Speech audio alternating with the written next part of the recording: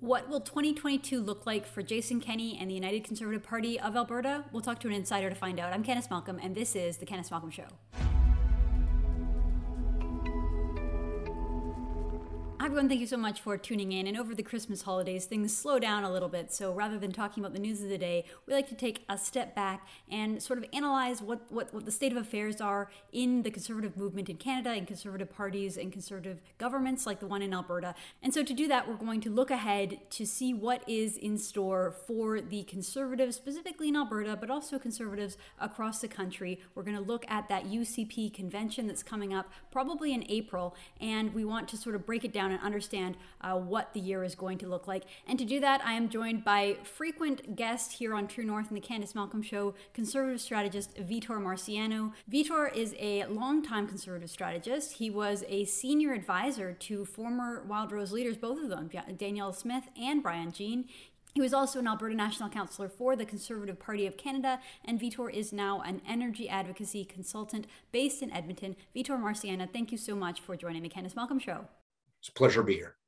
So in a recent interview we talked a little bit about how Jason Kenney survived the UCP convention, but that the big question will come next year in a leadership review. So let's look ahead to 2022.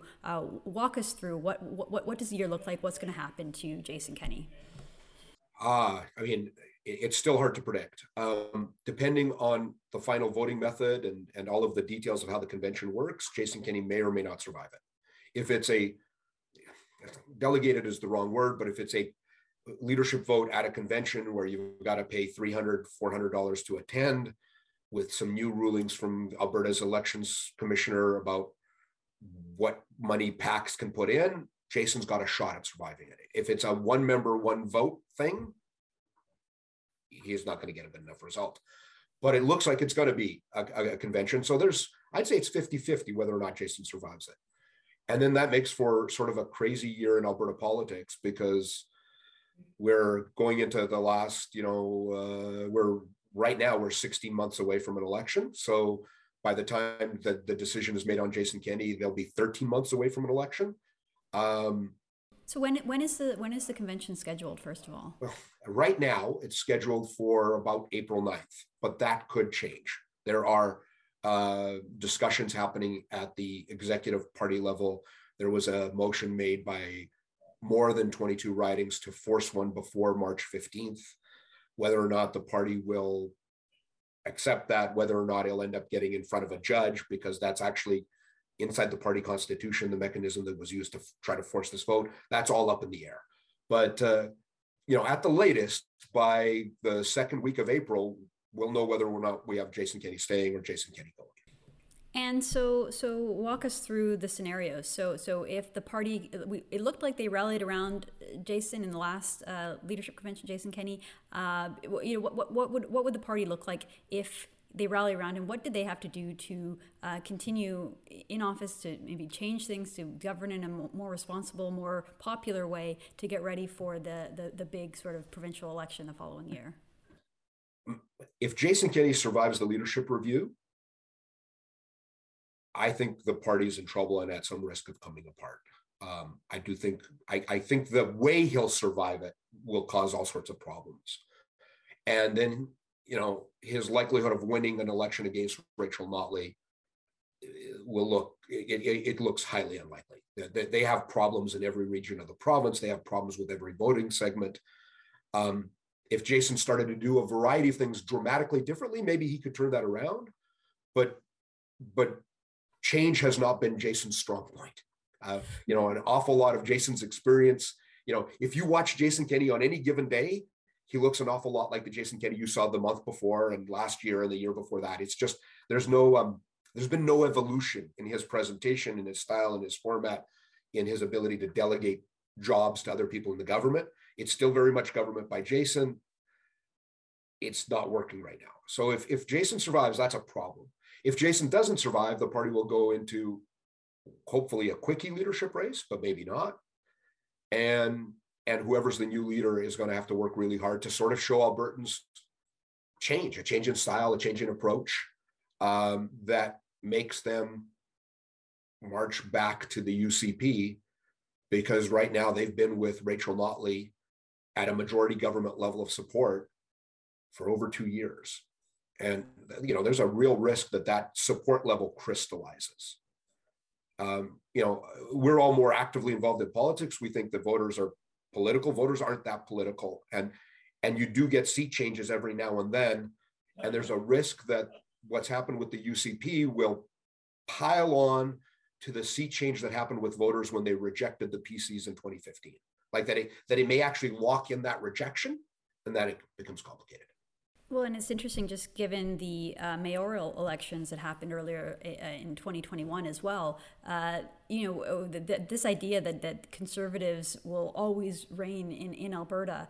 We saw two very progressive mayors being elected in both Edmonton, which might not be so surprising, but Calgary as well. We've had over a decade of a left-wing progressive mayor and just elected another one. So there obviously is an appetite for something that's not conservative in Alberta, which might be a surprise to some. People forget this, that even in the heyday of Ralph Klein, north of 35% of Albertans were voting center left. And, the center right party to win has to hold its base, motivate people, be doing good and interesting things. They've got to be good government. And one of the problems that's happening right now is that this government's it gets into tunnel vision and it pays attention to one or two things at a time. And there's thousands of little issues that hundreds of little stakeholder groups would like the government to fix, and they can't get these things on the government's agenda.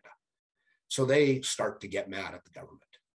And lately, an awful lot of those little things, a lot of those little agenda items are coming out of rural Alberta. So now, roughly just under half of the seats in Alberta are not in Edmonton proper or Calgary proper. Well, those used to be very secure for the Conservatives. They are not as secure anymore. And this is a problem. This is a dramatic problem. And, the Kenney government has been relatively ineffective. And if you don't want to blame them for COVID, if you don't want to blame them for the economy, but you could say everything else they got right, then they'd be in better shape. But what happens is, there are subgroups within farmers who think that stuff has been done wrong, and realtors who think stuff has been done wrong, and charitable groups in rural Alberta who think stuff has been done wrong. There's all sorts of these little compounding grievances that create an issue. Absolutely. Okay, well, so when I think of the big issue, when I think of what Jason Kenney sort of got brought in, and the thing that when I talk to friends in Alberta who aren't political at all, that just what they saw and what they thought of Jason Kenney was that somehow the oil and gas sector in Alberta would be protected, would be boosted. They'd have a fighter that would fight back against Justin Trudeau and his sort of heavy-handed policies. Change the rhetoric from Rachel Notley. But we look at the state of energy in the province of Alberta. You look at some of the things that Justin Trudeau has implemented. I mean, he was at the COP26 conference in October, November 2021, and he pledged a hard cap on oil and gas. His rhetoric is getting more and more vitriolic towards energy workers. And then at the same time, we see the sort of lawlessness that happens with activists blocking critical infrastructure, stopping pipelines from being built or people from getting to their job sites. And it doesn't seem like there's a lot done. Now, obviously, Jason Kenney can't stop Justin Trudeau's rhetoric. He can't stop the lawlessness in British Columbia when it comes to allowing resource workers. But I think what people really wanted was an advocate and someone to champion this issue. So what can be done? I mean, I don't want to be unfair to Jason to say that he should be doing things that are outside of his jurisdiction, but what can be done from an Albertan perspective or even from a Canadian perspective to push back against some of the stuff Vitor and stand up for the industry that's so vital to our economy, the core industry really of our society? It's funny because Jason Kenney, if you list those things off as what's, and you're saying what can be done, Jason Kenney is doing a lot of the correct what's. The problem is the hows stink. So we did need somebody out there defending the industry. Creating it as a sort of partisan war room that doesn't do things particularly well, that wasn't useful. The war room should have been going out there and looking for the 1,000 points of light of people who are prepared to defend the industry and providing grants and subsidies and funding studies and doing lots of the clever things the left does. Instead, the war room decided that they would make themselves important. It's not working. There's some amazing stories that are happening in our energy industry, stories about energy transformation, carbon recycling, carbon tech as a whole. This government's been not very good at telling them. The number of times the government has an announcement to make about interesting technological things in the oil and gas sector, and they show up and they hold the press conference, and they make the press conference so overtly political, and they don't have any negotiations with the media, that literally there's an oil and gas CEO standing there and they don't get any questions. All of the questions are for the premier or for the minister.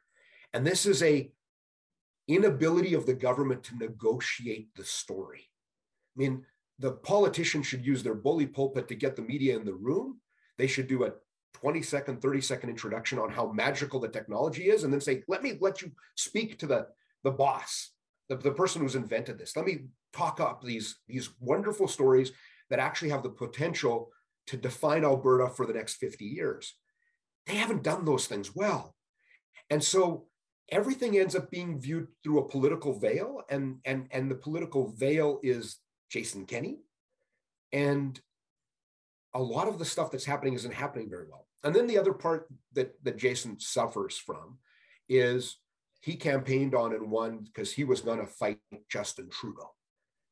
And there's an awful lot of people in Alberta who are feeling like, no, you're fighting us more than you're fighting Trudeau. Because frankly, fighting Trudeau is difficult and complicated, and there's got to be clever ways to do it. And you've got to do it in a way that's, you've got to disagree without being completely disagreeable, except for the times when you really should be completely disagreeable. A lot of this stuff hasn't been done very, very well. And it's made it complicated. It's complicated. The oil and gas sector are going to have a great year in 2022. And it's not going to help because they're having a great year, but they're banking that money. They're paying down debt. They're putting out dividends because they're not sure that there's going to be a great year in 2023 or 2024 or 2025. And so they're not reinvesting in the industry. And it's that capital reinvestment that really keeps people employed in the oil and gas sector. It's going to be a great year for CNRL and Suncor and Imperial Oil, probably worth holding their stock, but it's not going to be a great year for energy workers because there's not going to be as much energy work as everybody expects, even though the industry is going to be booming. Interesting. Just change gears a little, Vitor. So one of the sort of good news stories, I think, from Alberta in the last year was this equalization referendum, because I think that there was a pretty clear message that was sent to the federal government that Albertans aren't happy with the fiscal formula. They're not happy with the way they're treated federally. And if anything, maybe Alberta wants to be treated more like Quebec and be given more autonomy, more independence, allow more control over their own business. Do you think that the equalization referendum will have that impact? What do you think will happen in this next year with this vote? It should. I honestly believe that a lot of the smaller provinces are actually going to be keen for constitutional discussions because everybody's going to be hurting for money because of how COVID changes healthcare spending.